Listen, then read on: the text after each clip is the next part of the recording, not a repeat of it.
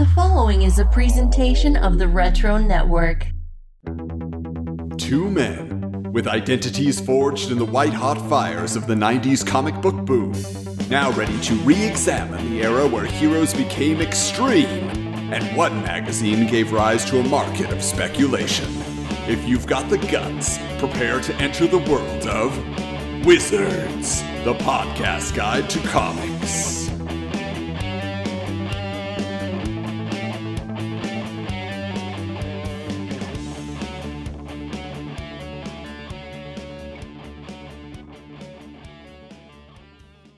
Greetings, geeks, and welcome to episode 72 of Wizards, the podcast guide to comics, the podcast where we re-examine the 90s comic book boom through the pages of Wizard magazine. Wishing I'd been chosen as a new member of Gen 13 that embodied the popular fashion of the 90s with the code name Flannel, I'm Adam. And returning to the podcast tonight is a man who was living life on the other side of the page for Marvel comic book readers in 1997, becoming privy to all the secrets of the X-Men without the use of mutant telepathic abilities. From collectingcandy.com and a television screen near you, it's Jason Liebig. Hi, Adam. It's great to be back. Oh, this was when I saw this issue and all that was inside. I was just like, there's only one person to call because there is so much Marvel in the moment, of 1997, everything that was happening in this issue. So I felt the same way. Boy, it was like there was so much stuff happening, and everything from like bankruptcy to Heroes Reborn, the creators, the books. Oh my gosh. Yeah, it was a lot. All right. Well, I'm sure back in the day, there were a lot of people writing into Marvel being like, what's going on over there? So we're going to start out with some letters by opening up Willie Lumpkin's mailbag.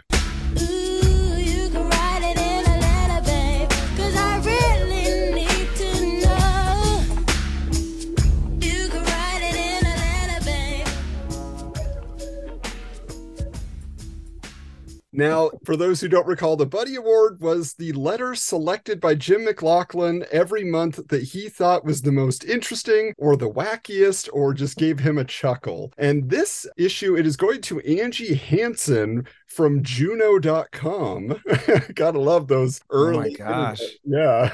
And here's what she had to say. Dear Jimmy Boy, I have discovered the truth about one of Wizard's most guarded secrets. I know who's in the bunny suit in the Bunny Award pictures. It is Thor, God of Thunder. Look very closely at the hammer the bunny is swinging. It sure looks like Mjolnir to me. And since Thor is the only one who can heft the mighty hammer, it must be him. I understand why you want to keep this secret. After all, it is pretty embarrassing for the son of Odin to be posing for pictures in a fan magazine. He must be hurting for cash since Marvel went bankrupt. Give Thor my regard. Keep him away from that Sheamus guy. It just wouldn't do for an Avenger to start smelling like cheese.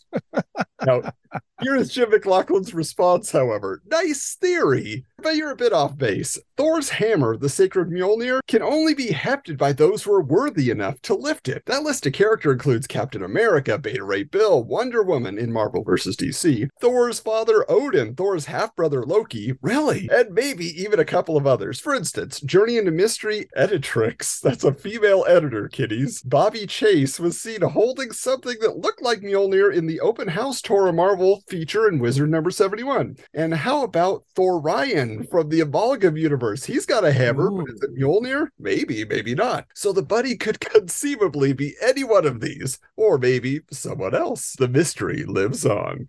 Oh, Jim. He's always so good, Jim McLaughlin. Look, I mean, you guys run a podcast about Wizard Magazine, and I think Wizard Magazine really embraced irreverent sort of thing that you wanted the behind the scenes of comics to be. That is for sure. They gave us kind of the fan edge.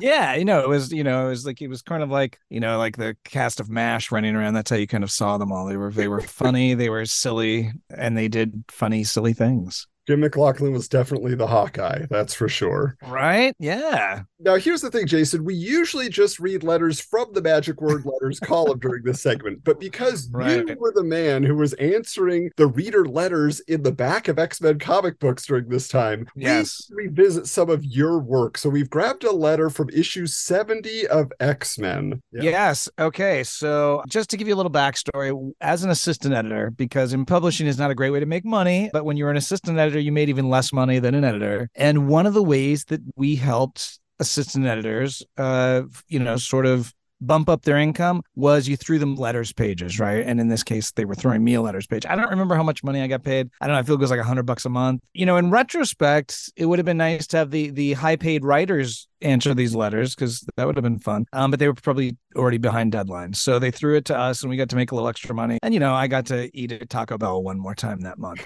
All right.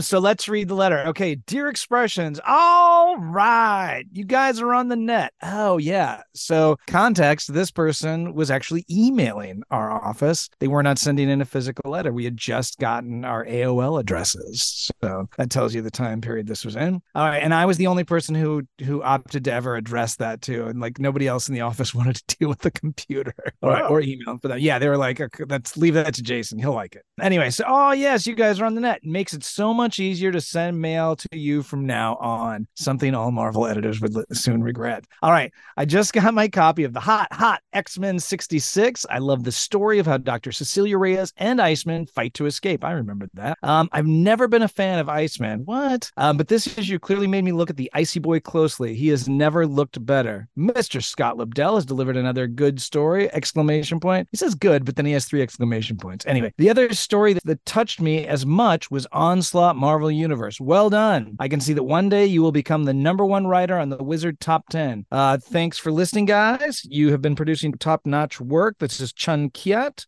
writing from a very long email address, mbox3.signet.com. Oh, from Singapore, I believe. Wow. Yeah. So we're getting a letter from overseas. That's great. We picked this letter because of the mention of the Wizard Top 10, which I'm sure is what Scott Lobdell was aiming for with his career. That would have been the pinnacle for him.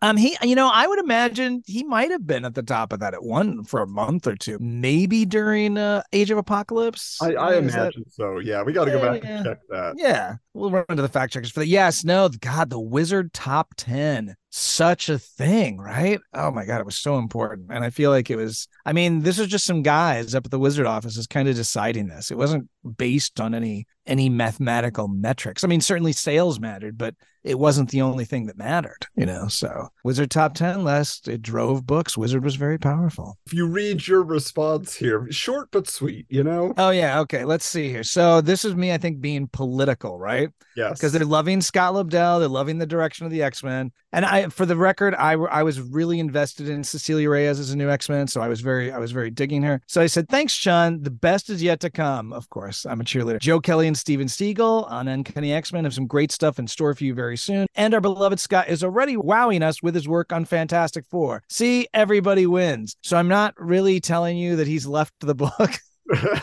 But I'm telling you, he's left the book. So I know you love what Scott Lobdell is doing on X-Men, but hey, check out Fantastic Four. He's going to be coming out right over there. Yeah, because by the next issue is when Wizard officially reports that both he and Joe Mad have left. So that was a moment in time. That was a bummer, Joe Mad leaving. But he was busy. He was doing other things. Yeah, we're going to be talking a lot more about Scott Lobdell and hearing from Joe Mad a little bit later on. But first, we got to check out one of those other X-Men legends. Yes, we're going to start out with some Wizard News. All right, so the 2-page Lee Extends Reborn run is our top story this issue, as it's announced that the Heroes Reborn titles have been given an extension. Sort of. Says Jim Lee matter-of-factly, quote, Marvel came to me and asked how I would feel about doing a 13th issue of each book. I assumed to fill a gap in their publishing schedule. I told them it sounded cool to me. And regarding the content of those issues, Lee reveals that there will be, quote, a rift in the negative zone. It's the same kind of rift that occurred at the end of Fire from Heaven, which was a recent Wildstorm crossover event. This is leading to rumors that a Wildstorm Marvel crossover is in the works that may even include amalgam-style mashups of characters from the two companies. Now, confirmation of the crossover rumor is found in an ad for a set of trading cards literally called Marvel vs. Wildstorm that appears in this issue. And actually have a sealed pack of those trading cards that I will be opening on our YouTube channel just after this episode drops. So that's something to look out for. Make sure you're subscribed over there to Wizards Podcast on YouTube. That'll be fun. So I'll tell you this, Jason. I read the issue 13 stories. There were 4 Heroes Reborn titles. It was World War III. I don't know if you remember anything about these 13th issues, but for me, like the universe mashup story was just kind of a rehash backlash of the Valiant Image Deathmate event, because it's just like, we're not necessarily mashing up the characters, we're just doing different variations of teams where some Marvel characters are with some Wildstorm characters. Like, I did think it was fun, like Burnout from Gen 13 becomes the Human Torch for the Fantastic Four. Maul from Wildcats is the Thing for them. Wow. Because Ben Grimm is trapped in the negative zone with Deathblow. Like, there's a lot going on there.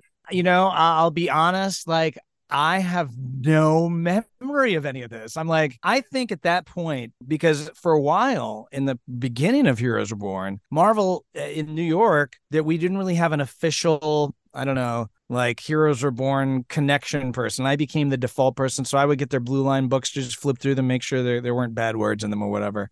But we, obviously we didn't have any control over those things, but we were getting to see things before they went to print. And, I was also one of the people who really, sort of pushed out forward and tried to get the Heroes Return movement started, right? So I fought and got this secret meeting going and we did these things. And I think after, Rob sort of inflamed and there was all that legal stuff going on there and they had the Fighting America and what have you, and just all the stuff we were going through, I have a feeling by the time we were getting the heroes back, I had just washed my hands of Heroes Reborn.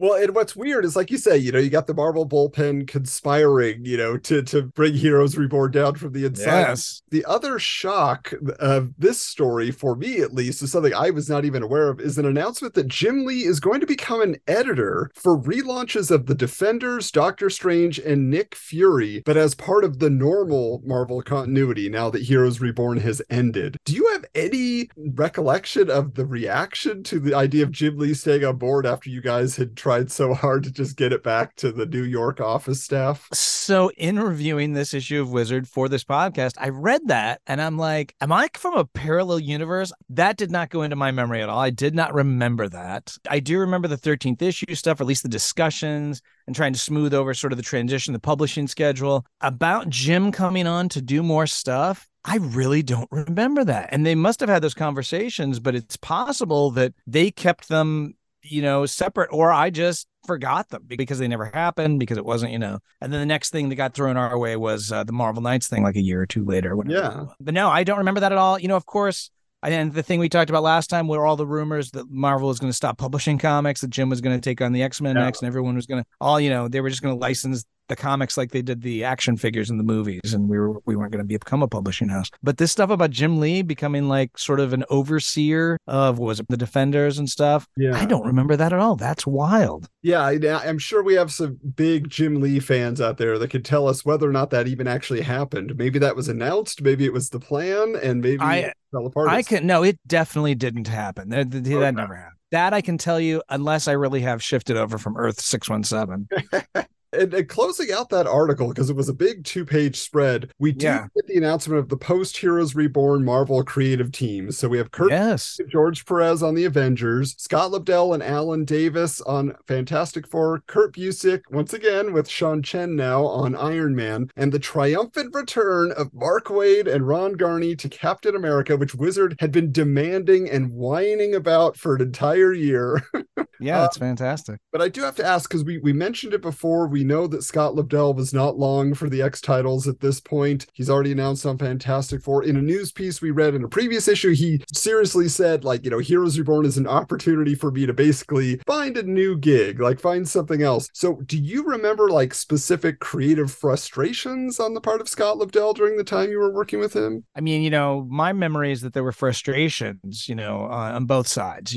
I think Scott dismissed any criticism he got, or any, he would look when he was working with Bob and they were working together and forging Scott onto the X-Men books. I wasn't there for that, but my understanding was he really got great work out of him. And then I think Scott, I don't know. I mean, look, Scott was where he was, but I just remember him being a little flippant, and that was him talking to me about things not going the way they should, or the books, or, maybe not being as exciting as they should be. And that may have been where his ego was at that moment. But, it felt like the books were lacking something at that point. And so there was a desire to bring in a new voice, maybe not replace the voice that was there. But I don't know that, because I think at that point, Scott was writing both books, if I recall. Mm-hmm, right. And I think maybe the idea of bringing in another voice to to pair against him or pair with him was not something he wanted. I don't recall any of that. I don't recall a specific example of that. I do remember, at one point we had a meeting where we went out to lunch with Scott and Chris Claremont to talk about the X-Men books. Because we got Chris to come back in and just have a lunch with us, which was one of the more fascinating moments of my Marvel career. And a really delightful one, because it really was. I apologize if I said this the last time we were here, but it was really one of these moments where we were talking about something like the Mutant Registration Act, right? And how one of those two gentlemen was like, if mutants existed in the real world, right? If suddenly we had mutants in what at the time was 1997 America, would the Mutant Registration Act exist? And one of them was like, absolutely. The other one was like, no, it's absolutely not constitutional. And so there was a very interesting divergence of opinions on some of these sort of fundamental ideas and how they would work in the real world. So I really enjoyed that. But insofar as Scott, no, I remember some of our interactions saying, Scott telling, well, the books are not going to fall on my watch. And then, they didn't, with regard to being the top selling books in comics, but then, he was recently married. And then I think he was sending in scripts for Fantastic Four from Paris on his honeymoon or something, or some trip that he and his wife at the time took. And, it felt to me like he was losing interest. So I guess, that would be, my conclusion there. Okay. Yeah, it definitely comes together that way. And what's interesting is, recently on our social media from the last issue, we posted that photo tour of the Marvel offices that Jim McLaughlin went on. And we showed, you were part of that, but also that was fun. Claremont and Scott Lobdell are there. So I wonder if that was like the day you guys went out to lunch. I would say that's a very good possibility. Moving on here, though, Wizard polled their America Online subscribers as to which supervillain has the best chance of taking over the world. That was the query that you were supposed to vote on. So Apocalypse was hands down the favorite with 42% of the vote. He was followed by Doctor Doom with 17%, Lex Luthor with 12%, Darkseid with just 10%. The category of other was 9%. You had Ra's al Ghul with 7%, and that little rascal, the Red Skull, bring it up to here. Just 3%. Oh, but Jason, if you were going to betray the human race, you were going to do the bidding of a supervillain who you truly believe would reign supreme, would be successful at it, which villain would you be the lackey for? Who do you think? Look, okay. Like, I have a complicated answer. First of all, Apocalypse, he doesn't exactly have a great record with, at least in my day, he didn't have a great, I know there's been other versions of Apocalypse since, but in my day, it's like you didn't really want to live in the world that he created, right? At the same time, if you work for Apocalypse, you're getting superpowers. That's provocative. So there's a draw there. Red Skull, no way. Ra's al Ghul, no. Lex Luthor, Darkseid, definitely not. That guy's a bummer. But Doctor Doom, I'm intrigued by Doctor Doom as a supervillain. I'm on Team Doom mainly because, he's like the most human. I feel like of all of these choices, and he's somebody who's just kind of like, look, I just want to rule the world because I think I got the best handle on everything. All right, just trust me, I'm the smartest guy. I'm gonna figure it out. And I feel like he's less malevolent in his desire to rule the world as much as his ego gets the best of him. So I would be right there with Doom. Look, I'm not voting for Doom. Let me be absolutely clear. But if I have to choose from a list of bad options, I believe he's the best bad option. Yeah, and I will say the only downside I can see to it is that he did actually rule the world in the 2099 continuity, and then that continuity disappeared. They canceled the book. So was that Doom's fault? Hard to say, but definitely not. Definitely not. That's fake news. Doom 2099 all the way. He'll be back. Goodness. Next story here, though, is Gen 13 new members in, Campbell out. It's declaring that 2 new characters named Freestyle and Crackpot, which are just about the worst names I can think of, will be joining the popular Wildstorm title soon. But also officially announces that J. Scott Campbell and Alex Garner will be leaving Gen 13 with issue number 20, though they will contribute covers through issue 24, which is always misleading. I don't like that.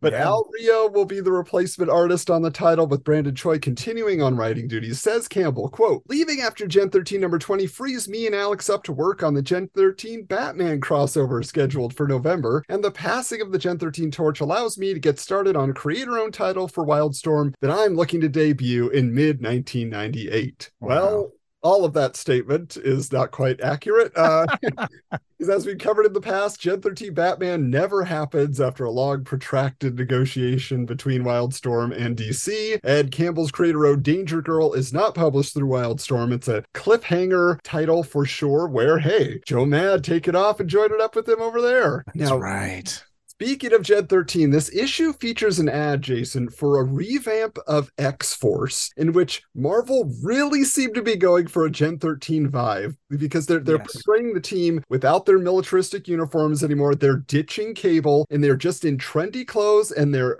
just kids on their own, taking off, young adults. I mean, Siren is literally wearing purple and green and has long red hair like Fairchild. Boom Boom is doing her best free fall impression, and it's hard to deny Danny Moonstar is showing way more skin than usual, just like Sarah Rainmaker was known to do in Gen 13. And plus, you know, you just have the general vibe of it all. But I just have to ask you, obviously Gen 13 is just a hipper version of the New Mutants or X-Force. I mean, that's basically what they were. But sure, yeah. We're talking whether we think X-Force was taking inspiration from Gen 13. Is that the idea? Look, my feeling was, at least in the editorial office, we were not paying that much attention to Gen 13. Don't get me wrong, I would look at the covers and I would say, look at this, look at what they're getting away with. You know, we should do some more of that.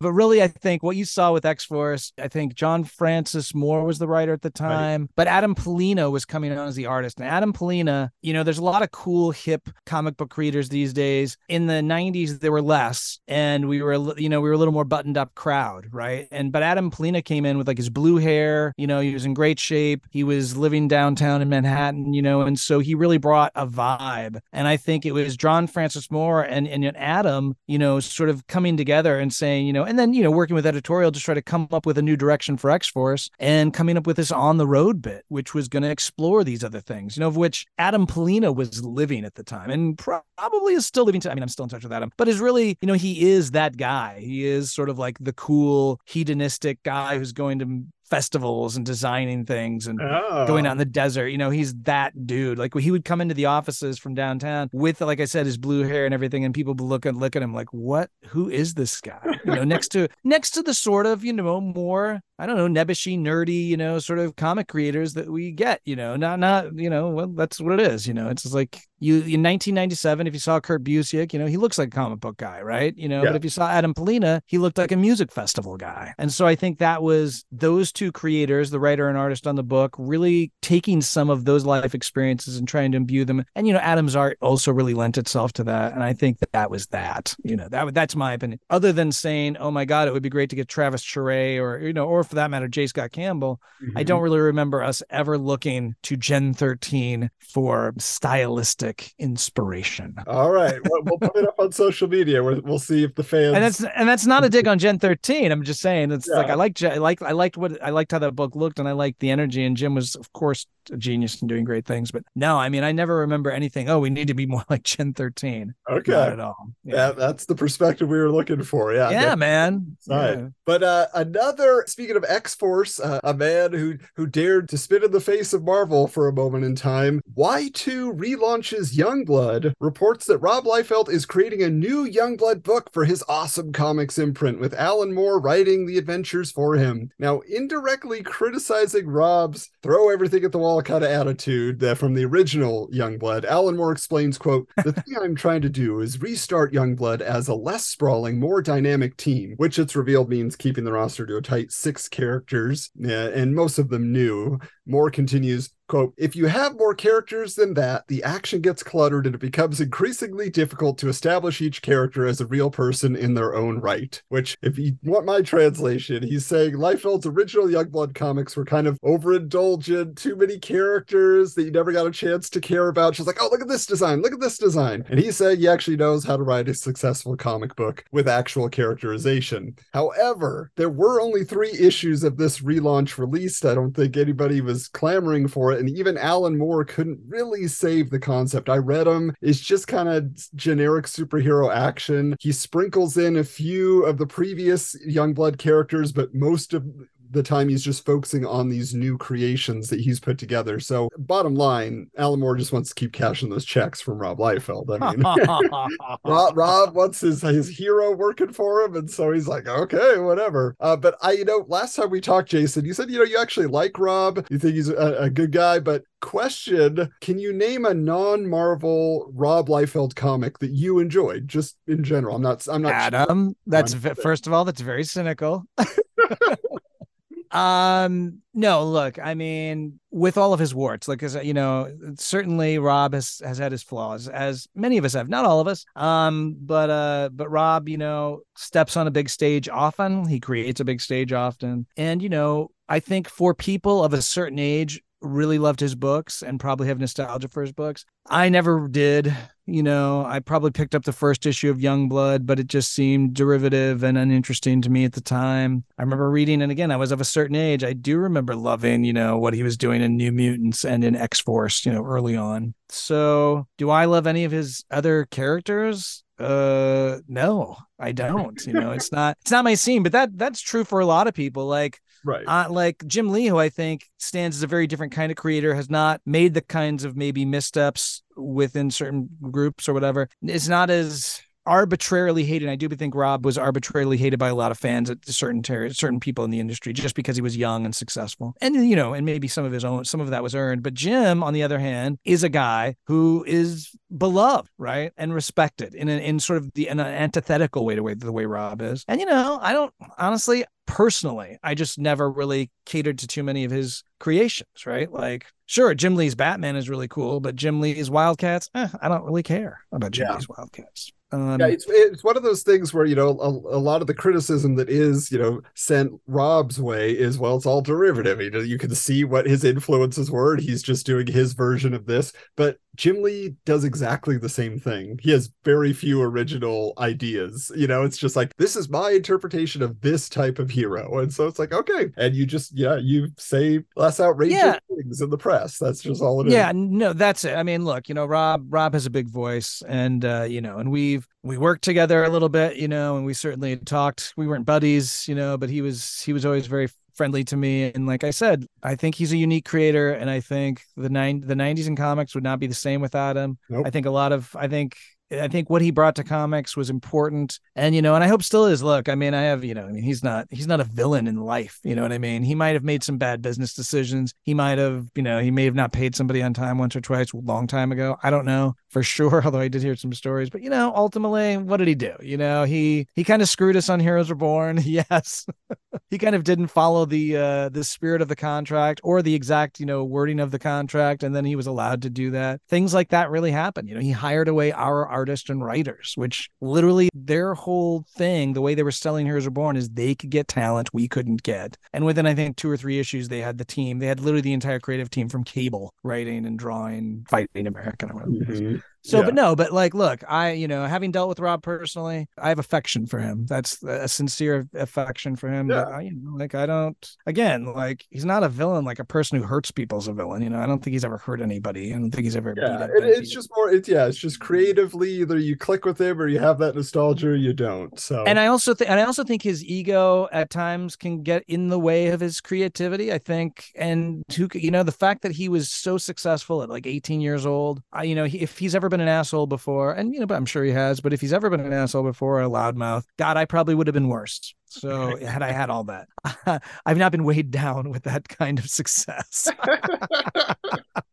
I've not been cursed with it. But no, like Rob, I mean, the great thing, like when you really get to talk to him, oh man, he is such like an idea factory. And they're not Alan Moore ideas or Garth Ennis or Grant Morrison ideas. They're not those kinds of ideas necessarily, but they're really fun ideas. And at the best, right? What I really loved about talking to Rob is how excited he was and how he really did come up with stuff that was so comic booky and fun. And, like that's his persona. I think that's what he goes on to his social media now and talks about. And I think he conveys that really well. And I think that's why he has such a fan base nowadays, aside from Deadpool, right? I think Deadpool is one of his main draws, but I also think he can share that infectious love of this stuff. And I think that authentic passion, aside from all the baggage, and some of that is earned, some of it is not, if you can get in the wake of that passion and excitement, it's so much fun to, like I love, like I'll even see Rob on Instagram, opening up some statue of Deadpool or whatever. And I'm entertained, it's fun. It's fun to see this guy love comics because he really does love comics. Yeah. And he loves Stan and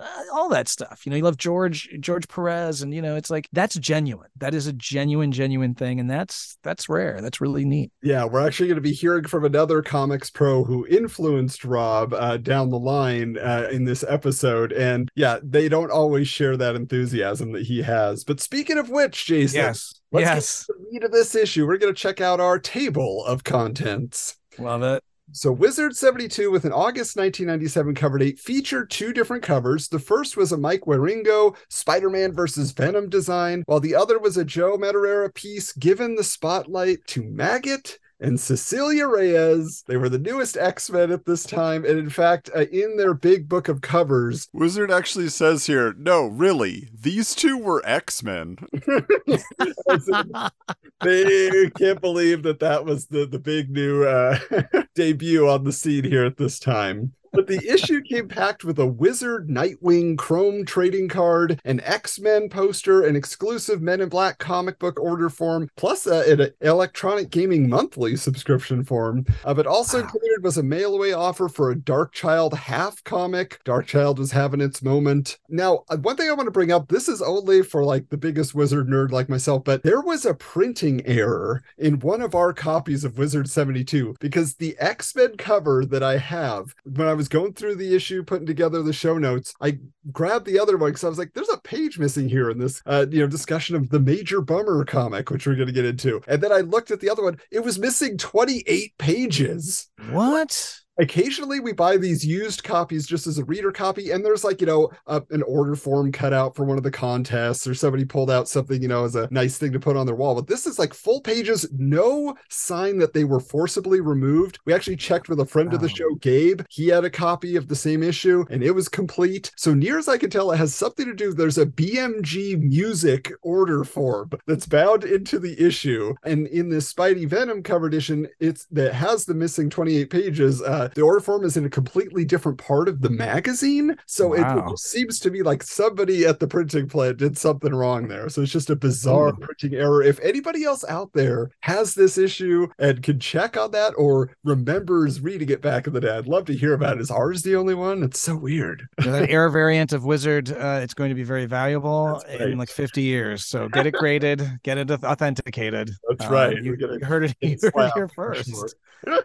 Now, getting back into your world here, Jason, our first cover story, Army of Darkness, explores whether or not X-Men comics had lost their way with the oppressive Operation Zero Tolerance storyline, following in the wake of another pretty serious story, Onslaught. But says artist Joe Madureira, quote, "When X-Men started, it was kind of campy and fun, maybe even silly. Now it's just really dark and depressing. I'm not a big fan of this new tone, but that's because I'm more into upbeat stories that have more action without the dark, depressing edge to it." Now, editor-in-chief Bob Harris responds to the idea by reflecting, have things gotten too dark? That could be. I actually prefer characters who are a little more innocent and a little more hopeful. The possible culprit for taking the X-Men down this path, Scott Lobdell, refutes the claim, saying, quote, "I actually find the X-Men quite a bit more optimistic than they have been in years," but also admits to the inherent bummer of being a mutant hero in the Marvel Universe. He says, quote, "You join the Avengers and they give you a room on Fifth Avenue, a little Avengers card that lets you get the best seat at the best restaurants, and you know that Tony Stark is going to pay your every bill. If somebody's going to join the X-Men, you don't get all the perks, and you're not going to have a lot of fun." It's a great perspective. It's a great quote, and it's a fair point. Now, Lobdell's cohorts think that the tone has been building for quite a while, however. Harris points to the violent nature of Wolverine, declaring his presence gave an edge to the team, while Madureira looks back to less than a decade earlier, quote, I think Bishop started this whole dismal stuff. He's definitely one of the darker characters. I can't remember drawing him smiling, ever. Oh, wow. Wow. Joe Mad was not happy with what was going on here. And any wonder he was taken off. But I'm curious, Jason, as an assistant editor, watching the books come together each month, getting the letters coming in, did you feel like the X-Men were on the right path in 97, or had the intensity kind of canceled out the fun? I mean, look, at the time I was certainly very opinionated. I mean, look, I think in retrospect, looking back at this, God, 25 years later, and looking at comics in general in the 90s, you can see that in many respects, they were humorless, right? Yeah. They were very dark. They were Zack Snyder's comic book industry, right? You know, in the 90s. You know, it was dark, it was bleak. These were the themes, right, that we sort of got from the 80s and stuff and carried on. Certainly, I think, look, in the 2000s, you know, comics definitely found their lightness. They found humor, you know, in the mainstream, right? Some of these ideas that maybe we, you know, where you thought Batman and the Avengers and everybody was too precious, you know, to do humor, you started to see more of that. I remember, was it Justice League International? Guy Gardner gets punched in the face. That kind of stuff is what mainstream superheroes are now in many respects, right? Yeah. What they were doing was so pioneering in many regards. And I love those guys, but really deserve, you know, some foundational sort of point back to respect. And I think people do point back to that. But yeah, were comics really dark? They definitely were. You know, God, Age of Apocalypse was just one big, super successful, dark story, right? I mean, they were really dark. Did I think they were dark at the time? I don't think I thought they were too dark. I don't remember feeling like we needed a champion for funnier books, right? For more humor. I don't remember fighting for any of that stuff. So if we were wrong, I was wrong right along with everybody else or whoever else was doing that. You know, at the same time, I did help, you know, shepherd Generation X Underground, which was a very lighthearted book. Oh. I know, but, you know, look, I think Joe Kelly and Steven Seagal were coming in, and I love those guys. Amazing. I remember one of the first things we were talking about was like a thing that was sort of like, it was sort of like a mutant concentration camp, right? Like that was the storyline that the X-Men were going to be stuck in. And, you know, and that got like Bob and Mark sort of vetoed that, right? And this was the first clash, the creative clash between Joe Kelly and Steve, you know, and that's one of the reasons why they ultimately left the books and, you know, their frustration with everything, because they wanted to do that. And even Bob saying, well, that's too dark, right? But I think these are nuanced things. It's easy to look back and very accurately state, boy, you know, it would have been nice to have a little more lighthearted storytelling in these books. And I do agree with that. It seemed like even Peter Parker, you know, our affable Peter Parker, and this is one of the reasons why maybe the Ultimate Spider-Man was able to succeed, is because, you know, you had lost so much of that. Peter, his life has gone through so much. He had been ground down by life and its many terrible events, you know. It's one of those things, too, where it feels like maybe the stories were like, you know, dark and depressing all along since Bishop, like Joe Mad is saying. Yeah. But it feels like his artwork made you think otherwise because it was so animated and fun. Like the artwork maybe didn't 100% always match, you know, the plot lines that were going on just because they were, you know, serious. So probably people were able to hang on as long as they could. And then it was kind of like, okay, maybe even that can't save it, you know? And look, Scott Lobdell was a comedian, stand-up comic before he wrote comics, right? And he would insist that he was still a stand-up comic when he was writing them, you know, and he did infuse humor in the books, and, you know, whether that worked or didn't, or when it did, whether it landed, you know, but looking back, and it's, like I said, it's easy. I'm reading this Wizard magazine and I'm like, oh, wow, we really were a bummer, you know, but like you put people in peril. That's what you do. Yeah. You can get away with like an issue, right? You can get away with an issue of people going out and playing baseball. At least you could in Claremont's time. Yeah. You know, or at least part of an issue. Before the Hellfire, you know, before the Hellfire Club is going to come on and like whoop your ass. But, you know, comics have changed a lot, and we've certainly realized there's far more ways, and the audiences have also become more familiar with those ways. The audience is more diverse. And so you have a more diverse audience reading comics for very different experiences, you know. But I would say it's a fair criticism. It was a fair criticism then, you know, coming off of Onslaught. I mean, you know, that's how I got my job at Marvel. I criticized Onslaught. I thought, I didn't say it was too dark. I just thought it was very unoriginal. So Yeah. Well, Yay. here's the thing, Jason. If X-Men wasn't delivering on the laughs, then it feels like the subject of the next story was really, that was their focus. We're going to put a smile on the face of the readers because Bumming Around is an interview with writer John Arcudi and artist Doug, is it Mank or Mankey? Do you know? I think it's Mankey. Okay. About their new book from DC Comics, Major Bummer, which Arcudi describes as, quote, a bizarre comedy action satire that will hopefully be different than anything out there and damn funny at the same time. The pair had previously collaborated on creating The Mask, of course, at Dark Horse Comics, and they certainly brought that madcap action to this story. It's about a 20-something slacker who was accidentally given super strength and super intelligence by a pair of alien college students doing a case study for their class.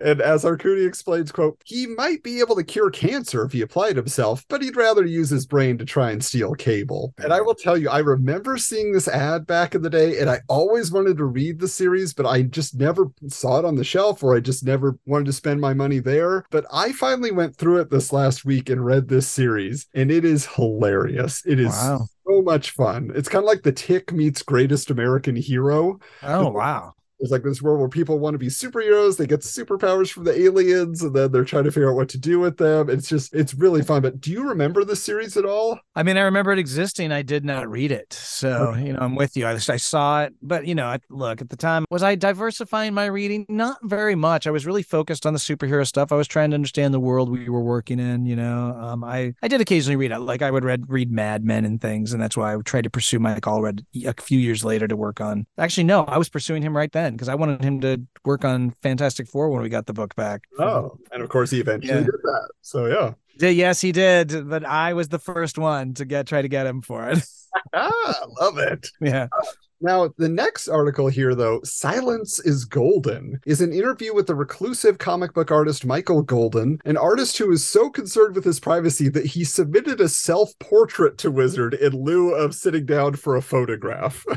And Golden was celebrated for his run on Micronauts in the 80s. He did some work on Batman and Doctor Strange. He provided the art for Bucky O'Hare at Continuity Comics with Larry Hama. He even did the first appearance of Rogue in X-Men Annual number 10. That was a Michael Golden story. But then he kind of seemed to disappear just as the industry was blowing up. And at this time, Golden was returning as the writer and artist for Jackie Chan's Spartan X miniseries at Topps Comics, a project for which he had been under contract for 5 years as it languished at Marvel and eventually got brought over to Topps through editor Renee Winterstatter. And he explains, quote, it was frustrating. I had my opportunity when the industry was in its heyday 5 years ago. Bucky O'Hare was a major player in the toy business, but here I was turning jobs down because I was obligated to this Jackie Chan project. Comfortably earning a living away from comics in the commercial design industry for a decade, Golden states that he's not comfortable with the cult of personality that's required to make it as a star in comics, and reveals that the only reason he agreed to do what is only his second interview ever with the press states, quote, I freely admit the only reason I'm doing this is because Renee Winterstatter was quite emphatic that it would help the project. Yeah. But he is actually pretty, forthright in all his opinions, which is nice. He says, the adolescent side of me thinks the comics work is fun. I enjoy it because I like telling stories. But he admits, quote, I don't like superheroes. The genre's popularity completely eludes me. I figured out the tricks. That's my job, but I don't understand it. Now, regarding the younger generation of comics artists at this time, Golden states, quote, I've always admired what Todd's achieved because he's done it exactly the way I would have. He focused on his goal and he didn't let anything distract him. I look at him and I say, if I could have had a son, Todd McFarlane would have been it. Aww. That is a statement. Wow. That's so affectionate. Yeah, and McFarlane and Jim Lee and Rob Liefeld, like they all cite Michael Golden as like this big influence. Yes. But Jason, is his name something that means something to your comics fandom? Yes, absolutely. Now, at a point after this, Michael Golden was actually brought in to be an art director at Marvel Comics. Like he worked in office. So I had an opportunity to get to know him. But as a kid, as a fan, I did know him through his Micronauts work and through the NAM. And, I wasn't savvy enough to speak to the art itself. I wasn't an aspiring artist at that point, but I just liked the books. I liked the characters. I liked the stories. And, unconsciously, it was because of the artwork, and the writing. But getting to know Michael Michael was actually what I count as one of the great gifts of my career working in comics, getting to know him, getting to be friends with him, 20 years running when I see him at conventions, because now he does do them. Because I see him at New York Comic Con every year, and every year it's one of my favorite times. I'll squat down by his booth while he's doing his commissions or whatever, and occasionally signing autographs and stuff, or when people line up with their books. But we catch up. We have a heritage in common. I know he doesn't say where he's from, but he's from Nebraska and I'm from Nebraska, and we talk about that. But we share tales, and after I left comics, he was one of the people who said, "Wow, when you left, you just disappeared." He goes, "Much respect."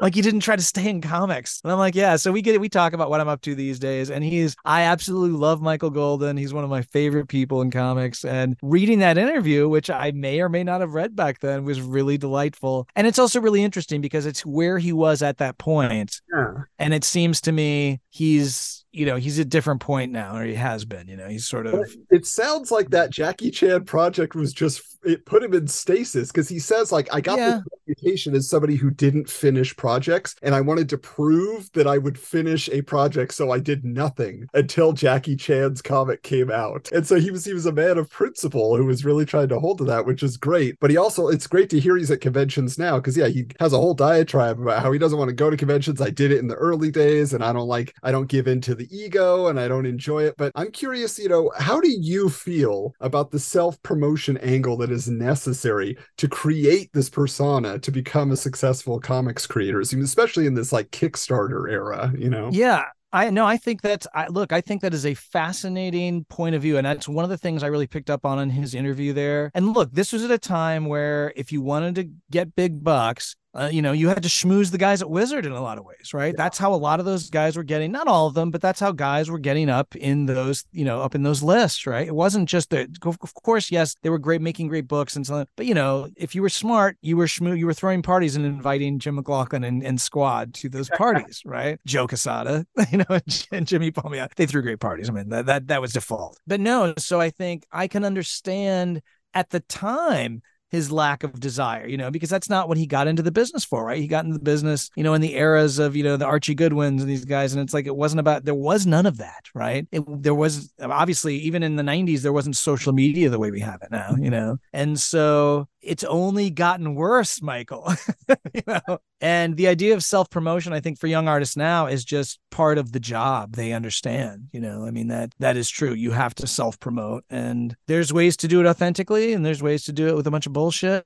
And, but coming in the wake of all those image guys and and Wizard Magazine and all these things and the cult of personality, and he's not wrong about any of that. I understand his sort of grumpy, sort of derision of that, and his sort of putting up the hand and saying, I don't want to get into any of that, even though some of it you can actually do without becoming that dirty part of it, that part that you may not like. Yeah. And what I found interesting, there is one very brief mention that he and Todd McFarlane were talking about him doing covers for a certain project. And Wizard, in like the prior issue, had dropped very briefly that because McFarlane was about to do his Kiss comics, that it was Michael Golden was going to do covers, which he ends up not doing. But that's just an interesting piece of the history for me, because we're going to get into it a little bit later, but those Psycho Circus books were a big deal to me. Yeah, but Michael, I mean, what a fascinating guy, just a guy who really understands comics. And, he can sometimes, like, he's not bullshitting you, right? But sometimes that can rub people the wrong way, and I certainly saw that. But like, God, when I see him, it's like meeting a lost best friend, and not where they were best friends, but it's like he's so warm and congenial to me, and it's just like, it's like, I love it. Is he still rocking the ponytail like he has? No, he got his hair cut. I mean, I think he cut his hair maybe 5-10 years ago. Now I have a ponytail, so we're taking that over. He's gotten legit, but no, it's great. He looks great. He's doing well. It seems like he's enjoying life and he's happy. But yes, he's as straight shooter as he's ever been. That's good to hear. Definitely wasn't my era. He's kind of like the Paul Smith to me, where he's somebody who existed for this moment, and everybody said he was great, that he disappeared for a while, and that was the exact moment I was getting into comics. But I definitely respect him after reading this interview. Inspired so many people, the recently departed Jason Body Bags guy, he was very influenced by Michael. Even Joe Madureira, to a degree, was probably influenced by Michael. I mean, like you said, all those great artists all claim influence, from Michael Golden, and deservedly so. He's amazing.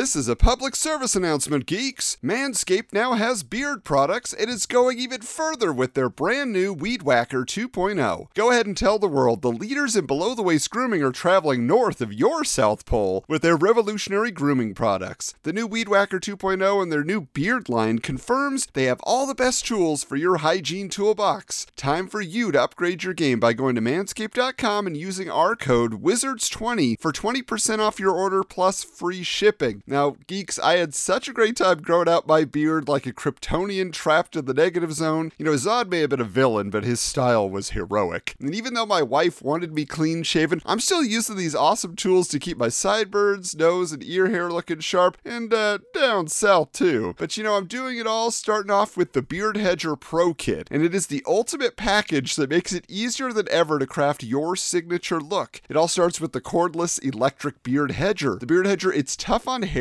but smooth on your face, leading to single stroke efficiency that brings satisfaction one stroke at a time. And really, you aim it, you put it where you want it, it takes care of business. It's great. But it's also waterproof, and it's a cordless trimmer, so it's got this rotary wheel as well that gives you 20 hair cutting lengths, all with one guard, so no more messy drawers full of the extra add-ons, all those little clips and sizing pieces. The Pro Kit comes with 4 dermatologist-tested formulations for your post-trim care, okay? Now, this includes Manscaped's beard shampoo and conditioner, the beard oil, and the beard balm to moisturize, style, and shimmer your new beard. Plus, the kit has 3 free gifts: a beard brush, a comb, and scissors. Gotta get all those details worked out, right? With a nice beard, your face is perfectly groomed. Right? That's all you need? Wrong. You need to keep an eye out for those tough-to-trim ear and nose hairs, so the brand new Weed Whacker 2.0 offers improved blades and skin-safe technology with no tugging guaranteed. It's never been so painless to mind your manholes. And as awkward as it might be to talk about my dad's manholes, I sent him that Weed Whacker 2.0 for Christmas, and he's still enjoyed it to this day. Michael's dad's loving it. It's the perfect gift for Father's Day, all in good time. But now that you have your face looking great with all those, you must try Manscaped's Performance Package 4.0 for the full body grooming experience. The Performance Package 4.0 now includes the Weed Whacker 2.0. That's great news! And all of the other below-the-waist grooming products Manscaped is known for. Your significant other will be delighted to see you covering all the bases, if you know what I mean. So go ahead and get 20% off and free shipping with our code WIZARDS20 at manscaped.com. That's 20% off with free shipping at manscaped.com. Use our code WIZARDS20. We've been talking about it. It's time to get on it, geeks. Always use the right tools for the job with Manscaped. Now, back to the show. Dear listener, in case you were worried that we weren't going to hear any more from Scott Lobdell, we have another article here where he is consulted. That is right. Bad is Good is a thought-provoking interview with comics creators about the trend of cashing in on the popularity of villains to turn them into heroes, or at the very least anti-heroes, that can star in their own titles. Now, examples given are Catwoman, Venom, Deadpool, or Sabretooth and Magneto joining various X teams. So Scott Lobdell theorizes, quote, "The longer a villain is around, the more a writer is called on to flesh out who he is. The more you look at them, the more sympathetic they seem because of their background or motivations." While Howard Mackie provides counterpoint by stating, quote, "You can sympathize with what happened to a bad guy without him becoming a hero or wanting him to win." Lobdell admits, however, quote, "My personal feeling is that we're in the hero business and we should be doing comics about the good guys, not about the villains." While Marvel editor Ralph Macchio suggests that, quote, "Kids feel empowered by characters who are wilder and who can get away with stuff." But Mark Waid, who once wrote a Deadpool miniseries, shares his concerns about selling villains to kids. Quote, "Too many of those books send the wrong message, saying that we can overlook these actions and that people don't have to be responsible for what they do if they regret doing it. Frankly, if I'd known Deadpool was such a creep when I'd agreed to write the miniseries, wouldn't have done it. Somebody who hasn't paid for their crimes presents a problem for me." Now, apparently villains becoming lethal protectors, as we're hearing here, is not a means of redemption in the eyes of most of these creators, as Scott Lobdell gives us the final word here, asking, quote, "If Jeffrey Dahmer discovered a cure for cancer, is the slate clean? Saving others doesn't redeem anybody in the eyes of those who were killed or their families." And of course, Jeffrey Dahmer's having his moment in the spotlight again these days. It's just we don't have to explain who he is anymore. No, but I got to ask you, Jason. So hearing this and certainly seeing it happen during your era, are you in favor of former villains joining up with the heroes or being given the spotlight in their own title? What do you think of that turn? Boy, it was that's another insightful article, and I liked the people they talked to and the insight they had, the responses, Mark's responses, certainly Scott's. It's interesting. Since then, we've seen things like The Shield, where your lead character, Vic Mackey, really commits an irredeemable act on the first episode, right? And I remember actually watching that post my comics career and thinking like, oh my God, they just broke the one rule. Like, he commits this irredeemable act right out of the gate. And now you're sort of rooting for him, right? Through the next 5 seasons or what have you. I think sort of what everyone said is kind of true and also kind of wrong. I mean, not so where Mark Waid was at that moment, where it's just like, well, there's nothing. I mean, look, it is fantasy. And I mean, look what we've done with Magneto in the films. Magneto is incredibly relatable in the films. Yeah.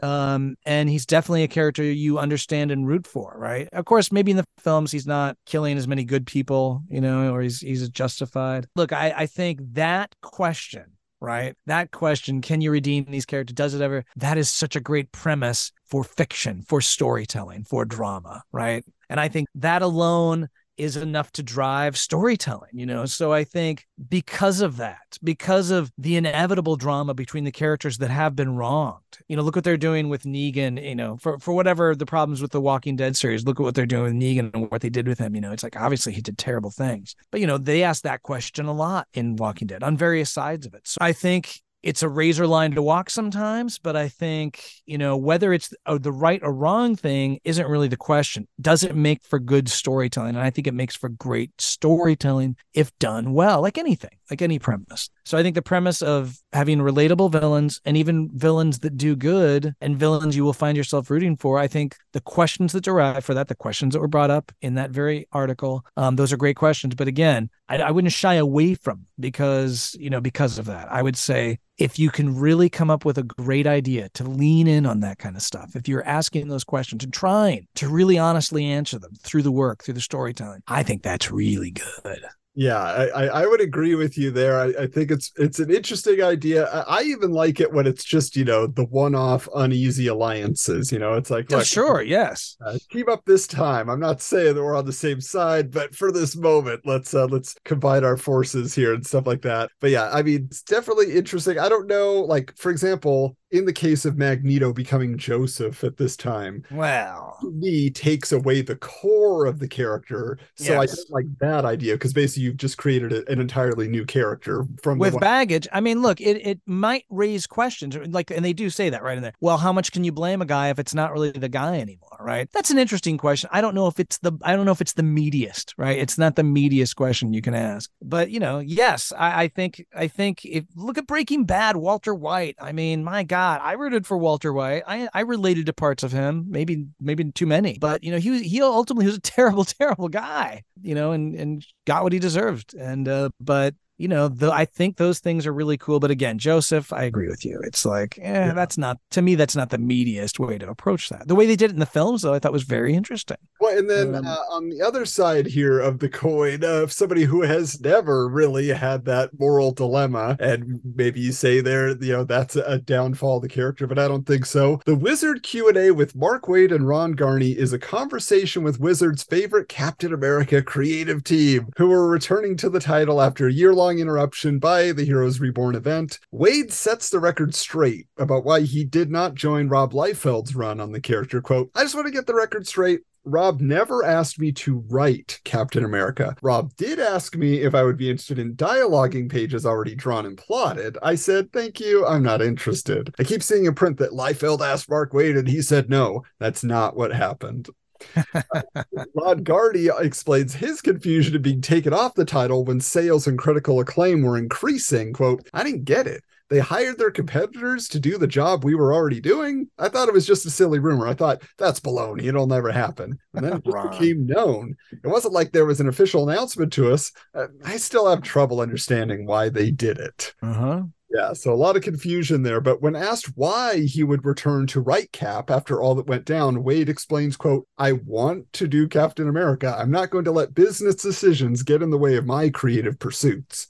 On what they plan to do with the character, Wade says, quote, "It'd be cool to see Cap reappear in Tokyo on the top of a bullet train. I would love to see how the other nations and cultures perceive Captain America. Those who bought the new #1 from this reunited team know that Cap does indeed make his return to the 616 universe in Japan and confronts the intrusion of Western culture on that country." So he was 100% seeding that idea. I don't know if he was working out in his brain right there or if he was just saying, hey, that's what's to come. But so in general, we've kind of talked about it a little bit here, but as these creative teams were coming back together on these like 4 titles that previously had been falling in sales, were not the highest caliber except for Captain America, which had been climbing back up. What would you say was the vibe of the post Heroes Reborn bullpen? Like, was there a renewed, like, hey, we got it back, we can't drop the ball again? Like, what was the attitude over there? I think the attitude was excitement. It was optimism. It was excitement. You know, look, and again, there's so many layers of my segmented memories of those times because there was always, God, this was like we were getting a new president and things would change on a whim because you thought we could be going one direction. But I think this was one of those moments within a lot of turmoil where this was sort of like we felt like we were the good guys and we felt like we had won. And also, you know, you were getting these. Yes, you were getting Cap back with Wade and Garney, which is fantastic, you know, because obviously they were doing some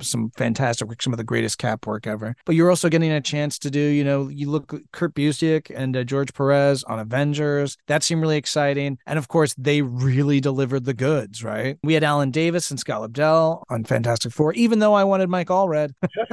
And, you know, you've got what Kurt was also on Iron Man, right? So you had Kurt Busiek and, of course, the lovely Sean Chen, who I love, on Iron Man. And, you know, these were great creative teams and doing really great work. And it was, it felt sort of like waking up. Part of it was waking up from a nightmare where these books have been taken away from editorial. I wasn't the only one taking it personally. That was an exciting time, and I would say generally the mood was optimism. Yeah, well, that's good to hear. And yeah, it's definitely something that Wizard was very excited about. In fact, they devote an entire special to Heroes Return and everything coming back. So there's a special issue that comes out shortly we'll be covering in a month or so. So we'll get into those details, but yeah, they were right on board the whole time. But I want to ask you about another event because Marvel was wanting to get back to basics, like we said, and the Market Watch section of this issue features the headline, "Flashback Month has mixed results," reporting that, quote, "The lower retail orders make it tough to call the month-long event a success. Some readers saw Flashback Month as a chance to save moolah and skip buying comics for a month. If ignored, the -1 issues wouldn't break a collector's run on a title. The end result, sales on most titles either held steady or went down." Now, in a previous article, Scott Lobdell was cited as the originator of that -1 issue concept that he wanted to do just for the X titles,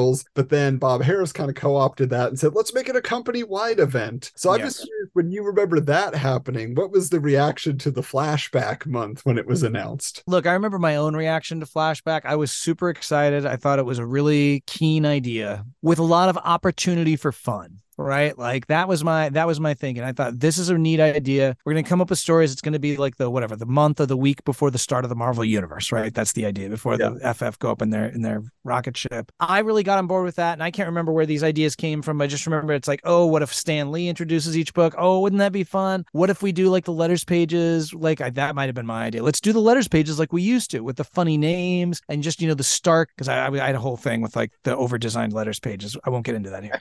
I was like, that'll be really fun. And I remember Michael Higgins, who used to be an editor at Marvel, was freelancing. He was helping come up with those really punny names of letters pages like we used to have in the 60s and 70s and doing the mastheads for those letters pages. I was excited about seeing all that stuff come in. And then the writers, you know, I'm sure they were frustrated if they had ongoing stories, but they were also trying to figure out ways to make this work, which I think is a great thing. And at the time, I just remember being excited about it. However, then, you know, one of our marketing guys, who I am very good friends with, a guy named John Dokes, came in. Once this plan had started to go out to some of the bigger retailers, there was a guy who had these big double-page spreads inside of the comics at the time, who sold new comics, old comics, and basically said, hey, I will up my orders by 30% or 40% if you do a numbering gimmick. And we didn't want to do a numbering gimmick, right? We just wanted it to be, what if the latest issue was 345, then the flashback would be 346. It would just be like a little masthead thing. This month, all the books are doing this. This whole -1 thing was because of a retailer. And they bought into it, right? Because he said, well, we'll sell this many more comics, and because this one guy is willing to spend, I don't know, $100,000 more because he had that much buying power. But I thought, wow, this is a terrible idea. We don't want to do this thing. But, ultimately we got saddled with a numbering gimmick. And I'm of the belief that certain things can really hobble things. I do believe the numbering gimmick really damaged what Flashback Month could have been. Didn't change the stories, obviously, but it really gave people an excuse to feel like these things were disconnected, because the writers were trying to connect what was happening in those issues to the larger stories, or at least have them matter in a way. These weren't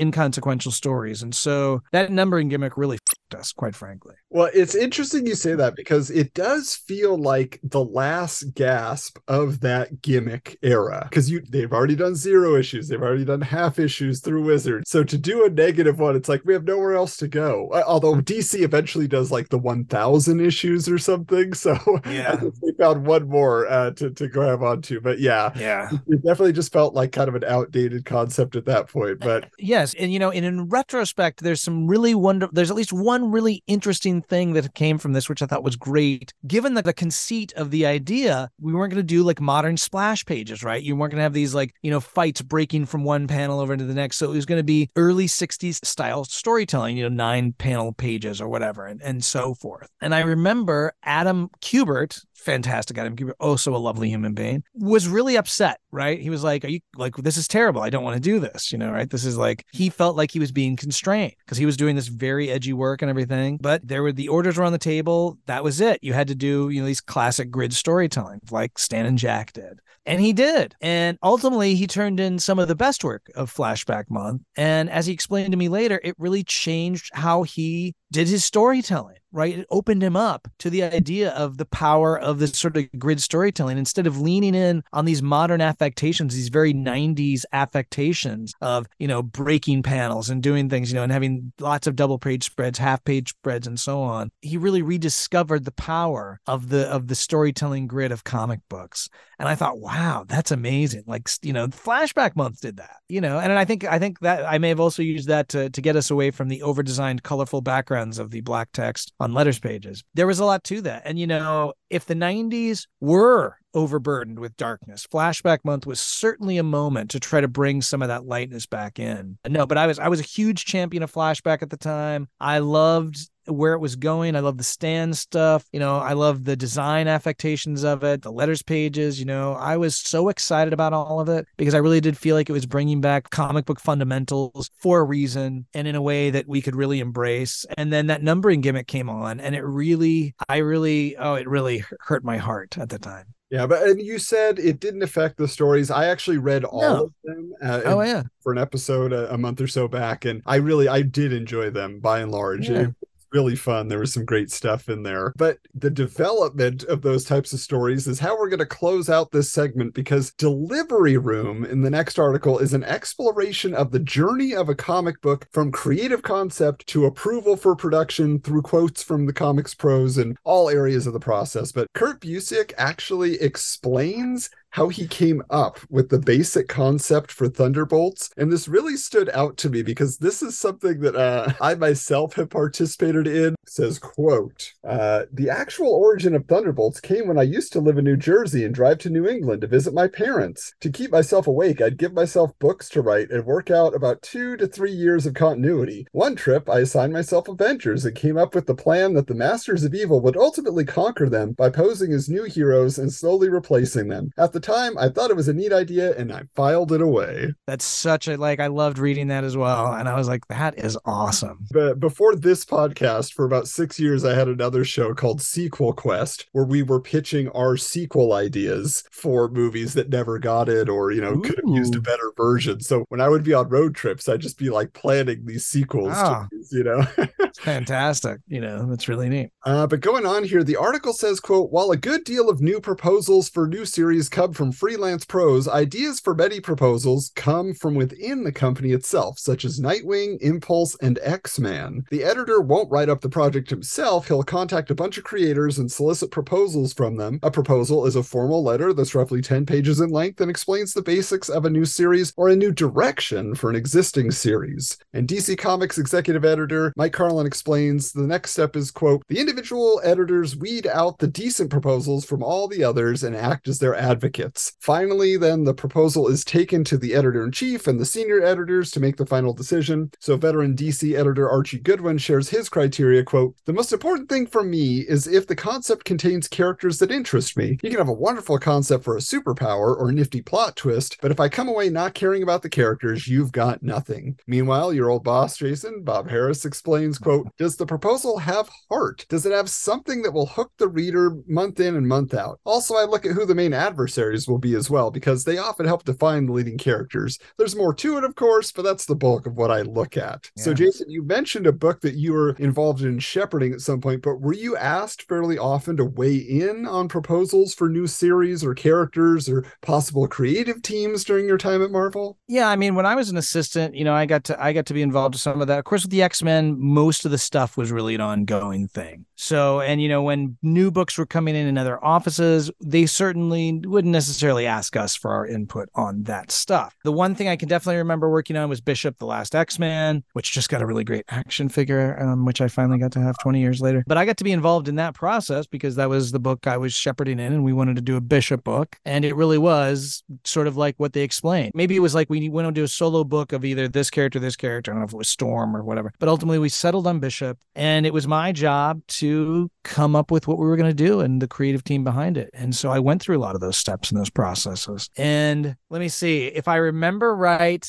And I hope I remember my fiction right. I was out to lunch with Bob talking about things. And I was like, I'm not really sure what we're going to do with this thing. And he talked about, was it Adam Strange sort of lives on two worlds at once? Oh, yeah.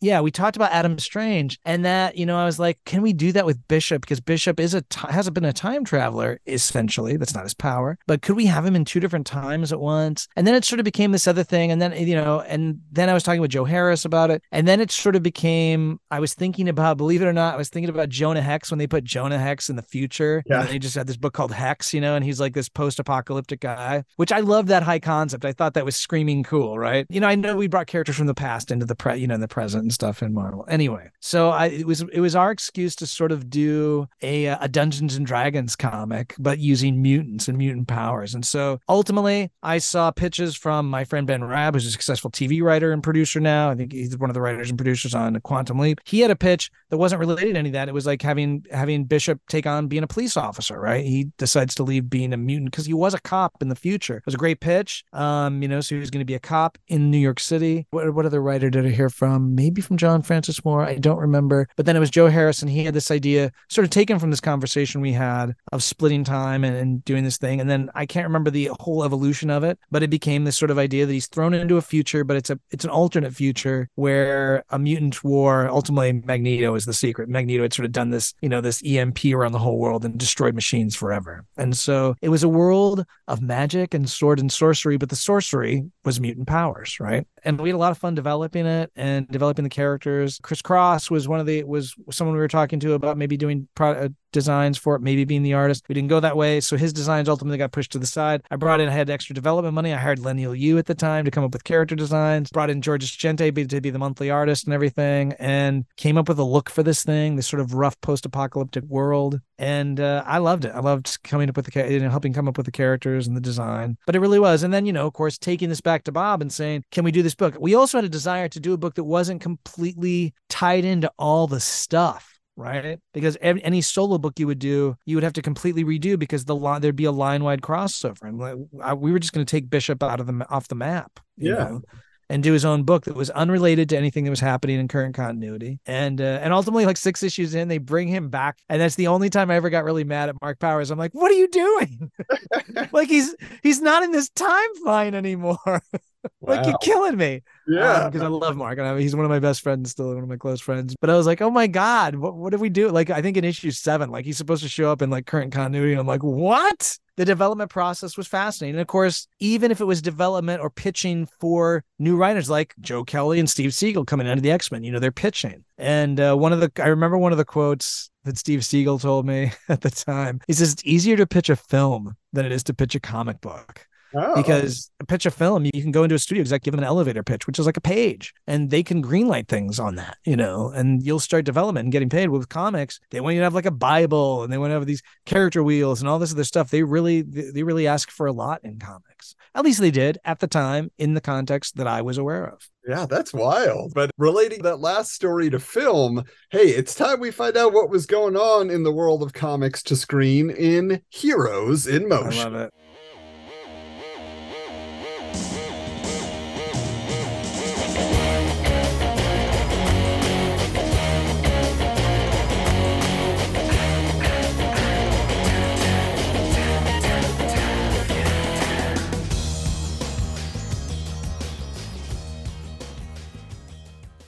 So The Dark Knight Returns is not an exploration of the 1986 Frank Miller classic, but rather an interview with Paul Dini, Bruce Timm, and Alan Burnett as they address the rumors about the revamped version of Batman the Animated Series that was premiering on the Kids WB network at this time. Now, the first rumor is that the network demanded a more kid-friendly approach, so it will be campy like the 60s series. Now, the showrunners are adamant that there is no camp, but Dini admits that they are getting rid of the grounded mobster-based stories of the early seasons in favor of the classic supervillains. Robin and Batgirl will appear in every episode, and Batman will actually be darker, wearing a costume inspired by Frank Miller's A Dark Knight Returns. Says Dini, quote, lightening the show does not mean we're lightening Batman himself. He's not a scout leader. He has sidekicks around and they're part of the team, but they're somewhat wary of him. They keep their distance because this guy could go off. Comics fans will be happy to know that the new Robin is Tim Drake with a modified origin, while Dick Grayson will be returning in his Nightwing persona. Now, many fans of this era, myself included, criticized the simplified, cartoony look of the new character design, about which Bruce Timm declares, quote, it's not like you're watching alternate world Batman. It's still within the parameters, but I think it's just better. It's just a refinement of what it used to be. I think the old ones are horrible now. They were okay, but the new ones are so much better. It's much zippier. It's like, oh no, Bruce Timm breaking our hearts. My old work sucked. This is great. The final rumor is that Warner Brothers will give less freedom in storytelling in order to protect their Batman characters, but Dini refutes this, saying, quote, when we were at Fox, we would get 5 single-space pages of notes on things we couldn't do. On the WB, we get maybe 2 paragraphs of things we can't do. At Fox, they were really picky. They had a million opinions about what we should be doing. Nobody bothered with us like that at WB. So, Jason, I'm just curious, you're deep in the world of Marvel, but were you tracking the Batman and Superman adventures as it was launching with these new character designs? Do you remember this change? I remember the change. Look, I was a big fan of Batman the Animated Series,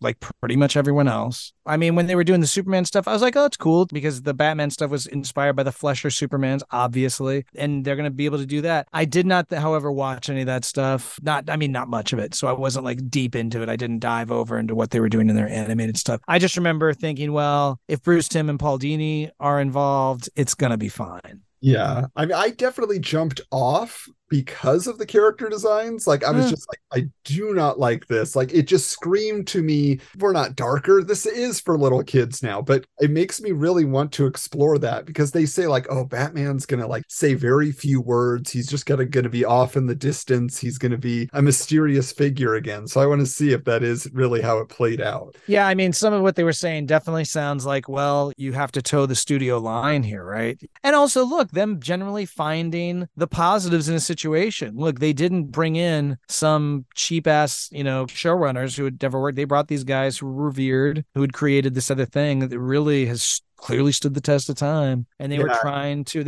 to follow this new edict and do what they do within it. And I mean, and they brought in like some wild characters. I do know there was one episode with like a character called Roxy Rocket or something. He rides around on this like rocket thing. I mean, it was just like they got to be pretty creative with what they were doing. So, hey. Yeah. If anybody deserved getting the benefit of the doubt, it's Bruce Timm and Paul Dini. But a couple other guys who always seem to get the benefit of the doubt were Jim Lee and Todd McFarlane. So it's time we rev up Jim and Todd's hype machine. Adam Pope, king of the segues. Hey. All right.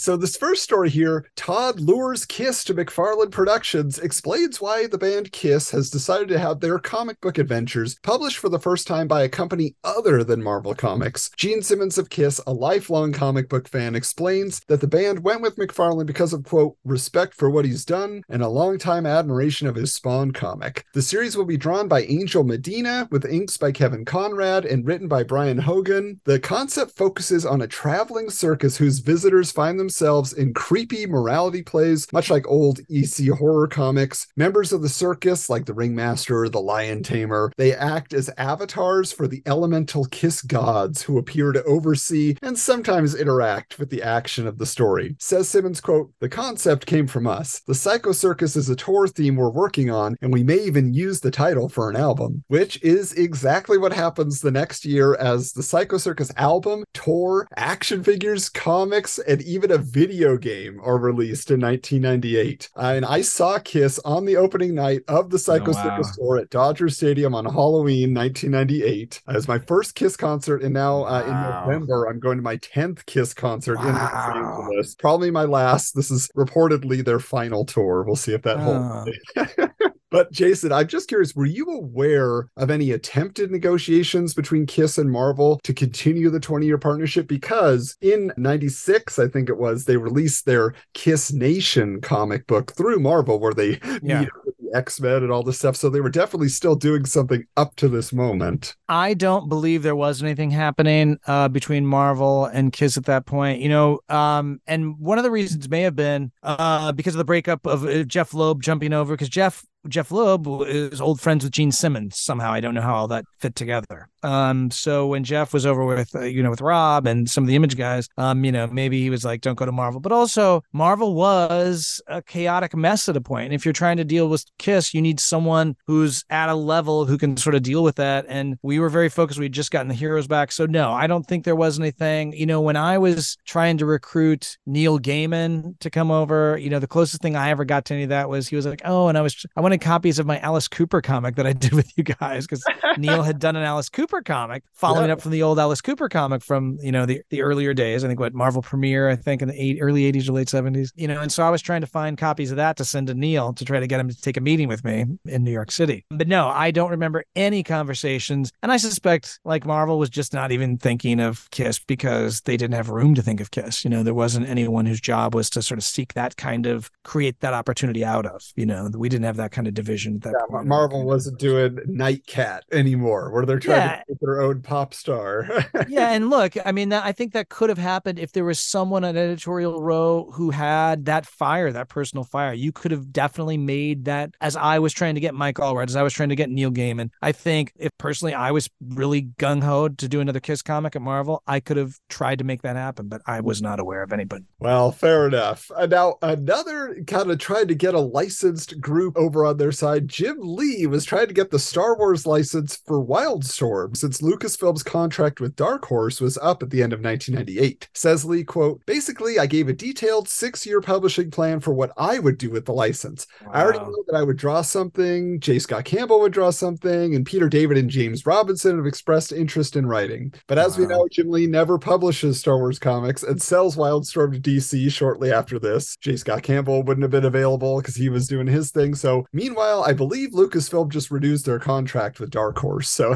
they just kind of stayed with what they knew. You remember reading the Dark Horse Expanded Universe Star Wars book? I do. And can I just say, my God, Jim Lee was potentially going to be doing everything. The Defenders, like the Punisher. My God, in the Star Wars stuff. I was a Star Wars fan and I was hungry for Star Wars content when those Dark Horse books, those first books came out. Like, yes, I was buying them. I was reading them. I love that stuff. And I stuck with them for a few years, reading the second versions and some of the spinoffs and things. I don't think by 97 I was still actively reading a lot of the Dark Horse Star Wars stuff, but I read years of it for sure. And I still remember it. I still, because I'm watching the Dave Filoni, Jon Favreau stuff, I'm wondering how much of that stuff they're going to incorporate, because they do that. Yeah. They've been grabbing characters here. Yeah. From the non-canon stuff, they do that. That was really great Star Wars content. It was really great sequel stuff. It's hard to imagine now because we have so much much content of just about anything you can imagine. There was nothing for Star Wars. So when those books came out, they were real. There was like Bendy's they'd come out with like 91 or 2. Yeah. And I bought all those too. And they were terrible, but I didn't care because they were Star Wars and they were new. And then buying those Dark Horse books. But the thing about the Dark Horse books is they weren't crap. They were really good books. And, it was exciting to read them. Yeah, I've only read a handful of them, but I'm always impressed, both with the art and the stories. I know. I'm trying to remember. Cam Kennedy, I think, did internal artwork. I think Dave Dorman did some covers for them. Just beautiful stuff. Cam Kennedy is if I got that right, but I think that's right. Cam Kennedy drawing the machinery and everything, and the walls and the droids and stuff. It always had this great gritty look to it, and just felt really good. And his interpretations of the likenesses were really nice, and it just felt heavy and cool, not in a bad way heavy, but just very, very grounded and really nice. And the coloring was really fantastic on him. No, it was just great stuff. Yeah. So unfortunately, we never got a Jim Lee Darth Vader, but we did get something else published by Wildstorm, which was the first Gen 13 Generation X crossover, a 32-page one-shot. Of course, as we know, Gen 13 was originally going to be called Gen X, and then Marvel said, no, we're developing Generation X over here. So kind of interesting for them to finally combine. But the book is written by Gen 13 scribe Brandon Choi. It's going to be drawn by Art Adams. And the story involves Gen 13 villain Trance and Generation X foe Emplate teaming up to pit the teams against each other before realizing who the real bad guys are. Jim Lee reveals that, quote, and as with many fun-loving meetings of teenagers, characters from both teams will develop crushes on each other. The book was also released in a 3D edition, which was this big thing Wildstorm was doing at this time. They re-released Gen 13 #1 in a 3D edition and several other titles. They were just like, we're going to make this the new gimmick. 3D. I don't think it caught on, but it didn't. Yeah, you mentioned earlier you weren't really paying attention to Gen 13, but you did have that connection to Generation X. So is that what led to this Generation X underground? I mean, look, I was the assistant on Generation X, certainly, and then I became the editor on Generation X. Insofar as this Gen 13 crossover, no, I mean, that Gen 13 crossover, I don't think I put too much thought to, other than, if someone, I just didn't care much. I mean, again, it's not a slight against Jim or his books or any of that stuff or Brandon Choi's work or anything. It was just it just didn't matter. It was a one shot. And so it's sort of when you're battling the chaos of your schedules and everything, what's that thing? Well, does it affect our characters? No, it's an imaginary story. Good. Let them have fun. I mean, look, like anyone, it's exciting to see Art Adams draw anything. And did he end up drawing it? I don't remember. Yeah. But it's always exciting to see Art Adams draw characters. And so that was exciting. I ultimately got him to do Gen X covers for a little while. He liked Jim, and I'm sure Jim loved working with Art. I mean, who wouldn't love working with Art? So no, but that had nothing to do with Gen X Underground insofar as that goes. Okay. Gen X Underground was definitely its own thing. An idea pitched by Scott Lobdell, really, and then Jim and I went to town once we got on the phone together, and that was really all Jim Mahfood and my light guidance over a year time. So cool. Yeah. All right. Well, now it's time that we get to our tally here. We've been tracking since the beginning how many times Jim and Todd have been mentioned in Wizard Magazine. So in this issue, Jim has been mentioned 7 times. Todd McFarlane's been mentioned 5 times. Brings our total to Jim Lee, 427 mentions. Todd McFarlane, 415. Very close. Yeah, I mean, Jim just recently in the last 5 issues overtook Todd. Todd was in the lead forever, and he's kind of slowed down because now he's just inking and writing Spawn and doing his movie and doing his toys. And I mean, Heroes Reborn was going to take a lot. Jim Lee and Heroes Reborn, that year alone is going to up his mentions. Yeah. As we close out here, I want to introduce a new segment, Jason. Here you are. Dun, dun, dun. It's called Riddle Me This. Ooh, okay.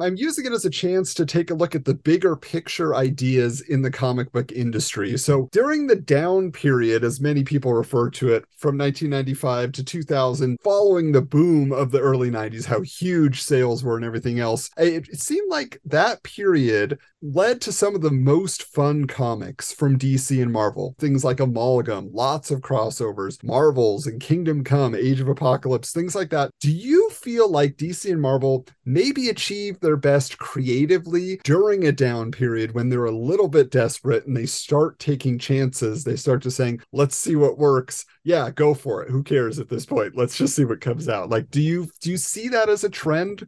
My answer to that is very simply this. I don't know that the downturn spurred this kind of creativity. I do think the boom really just tamped it down. I didn't tamp it down. Not that people weren't creative. It's just that the machine needed so many books to be fed. You know, I think at one point Marvel was publishing, I don't know, 150 books a month or something. I mean, it was completely bonkers. And so whether or not, certainly that wasn't a good idea to publish that many books, but the business machine felt they needed to. So pressure was put on the whole system to do that. Did desperate times allow for certain kinds of creativity? I don't know that.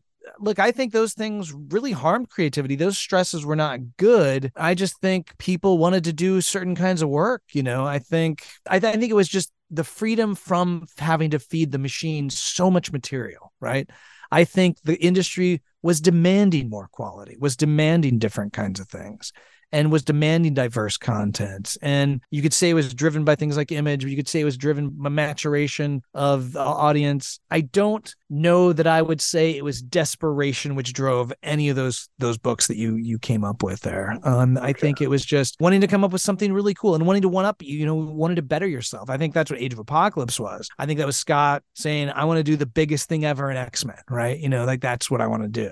It wasn't like, oh my God, we're going to go bankrupt in 2 years. Like, no, I don't think any of that was on anyone's mind. I think, again, like Marvels and all that stuff, that was just creators really wanting to do something really different and being in the right position to do so, and editors being in the right position to champion those things and to shepherd those things along. I think those 3D books are more of like what you see from like, I don't know, it's sort of like the post-boom stuff, but it's the freedom to not have to publish 150 books a month allowed people to do better work. Okay. Yeah, that's interesting, because you could say like, well, DC and Marvel sales are down. They're going to go together to do this big event. But at the same time, you also say, well, no, it was Mike Carlin and Mark Grunwald saying, of course, hey, we're friends. Let's see if we can put this together. We got the powers that be to agree to it. Awesome. like that kind of thing. So and that's what it was. It was, without those two guys, that never happens. That Marvel DC crossover does not happen. It's interesting because you think, oh, it's all driven by business, but no, that was completely driven by these two men, their love for each other and their friendship, and the fact that one was now at DC, even though they worked together, and one was at Marvel, and they were in positions of power and where they just dreamed up. This is some of the greatest comic books of all time. We're just friends wanting to make up fun stuff that they would love to see. And then hopefully, if it goes the way they want it to, that the readers will want to see. That's some of the best stuff, like Kurt Busiek thinking up what are the craziest ideas while I'm driving to see my folks, those are great ways for it to happen. Jason, this has been a lot of fun, man. I really appreciate your stories, as always, your candor. We learned things, I'm sure, pieces of the puzzle that a lot of people have not heard before. So that's awesome. But what can you tell us about some of your latest projects, things you're working on? Where can we find you online and follow your adventures? I'm on Instagram at Collecting Candy. I'm on Twitter, I think, at the same. I just started a TikTok thing, but I'm not doing TikTok things on it. But maybe I'll figure out ways to do like short things that will work on that format. I don't know. I'm still playing with it as a tool. It's interesting. But let me see. These days, season 4 of The Food That Built America is out. I'm in just about every episode of that. And that's on every Sunday on the History Channel. 9 p.m. Eastern time, I think, is when the new episodes air. But the fun thing is they run marathons on Sundays. So I think starting at like 1 in the afternoon, they're running reruns. So it's almost like I'm on History Channel all day Sunday, every Sunday. Right. Sunday. Catch me. So, for a while there, I was competing with The Last of Us, which is not a competition you want to be in, or the Oscars or whatever. But no, so I'm on there and I'm going to be doing other TV things. I was just on another show on history. I'm on an episode of a thing that I'm shooting next week for Fox Business, all about the business family empires of America. And I'm talking about other things, and it's that kind of stuff. So that's where people find me, on social media and on History Channel quite a lot these days.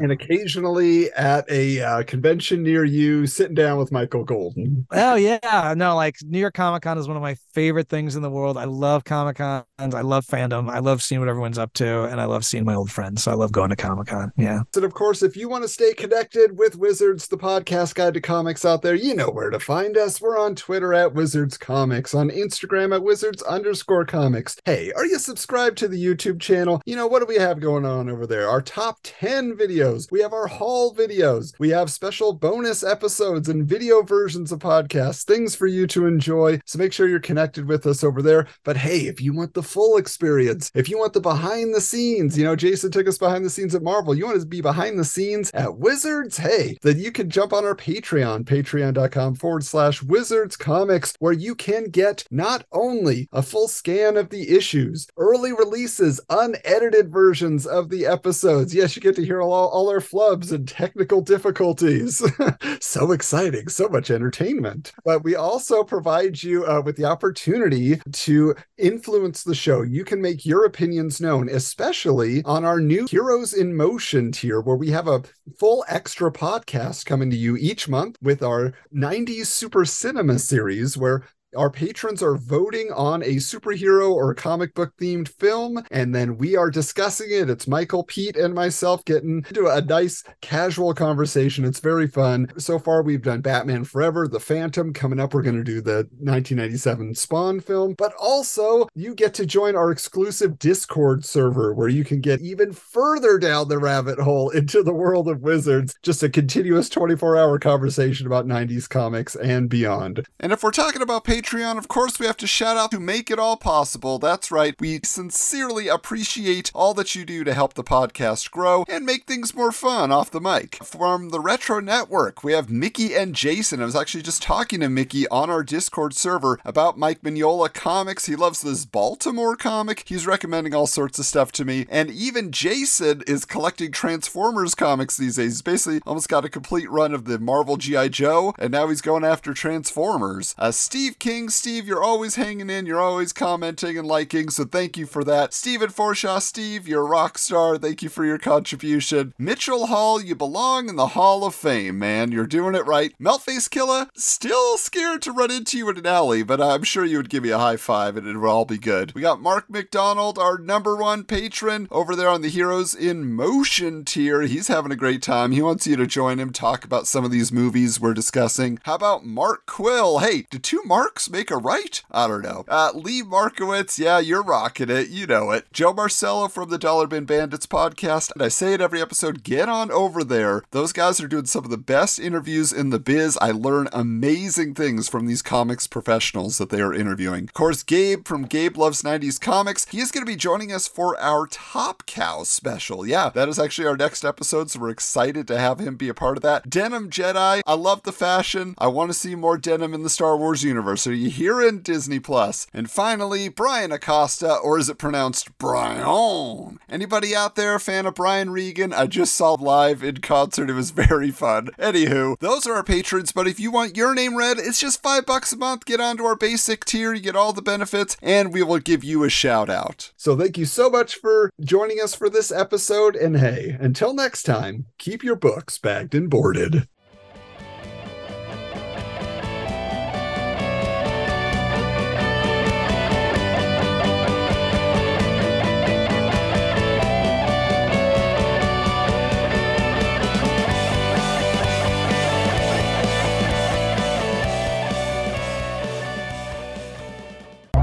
This has been a presentation of the Retro Network.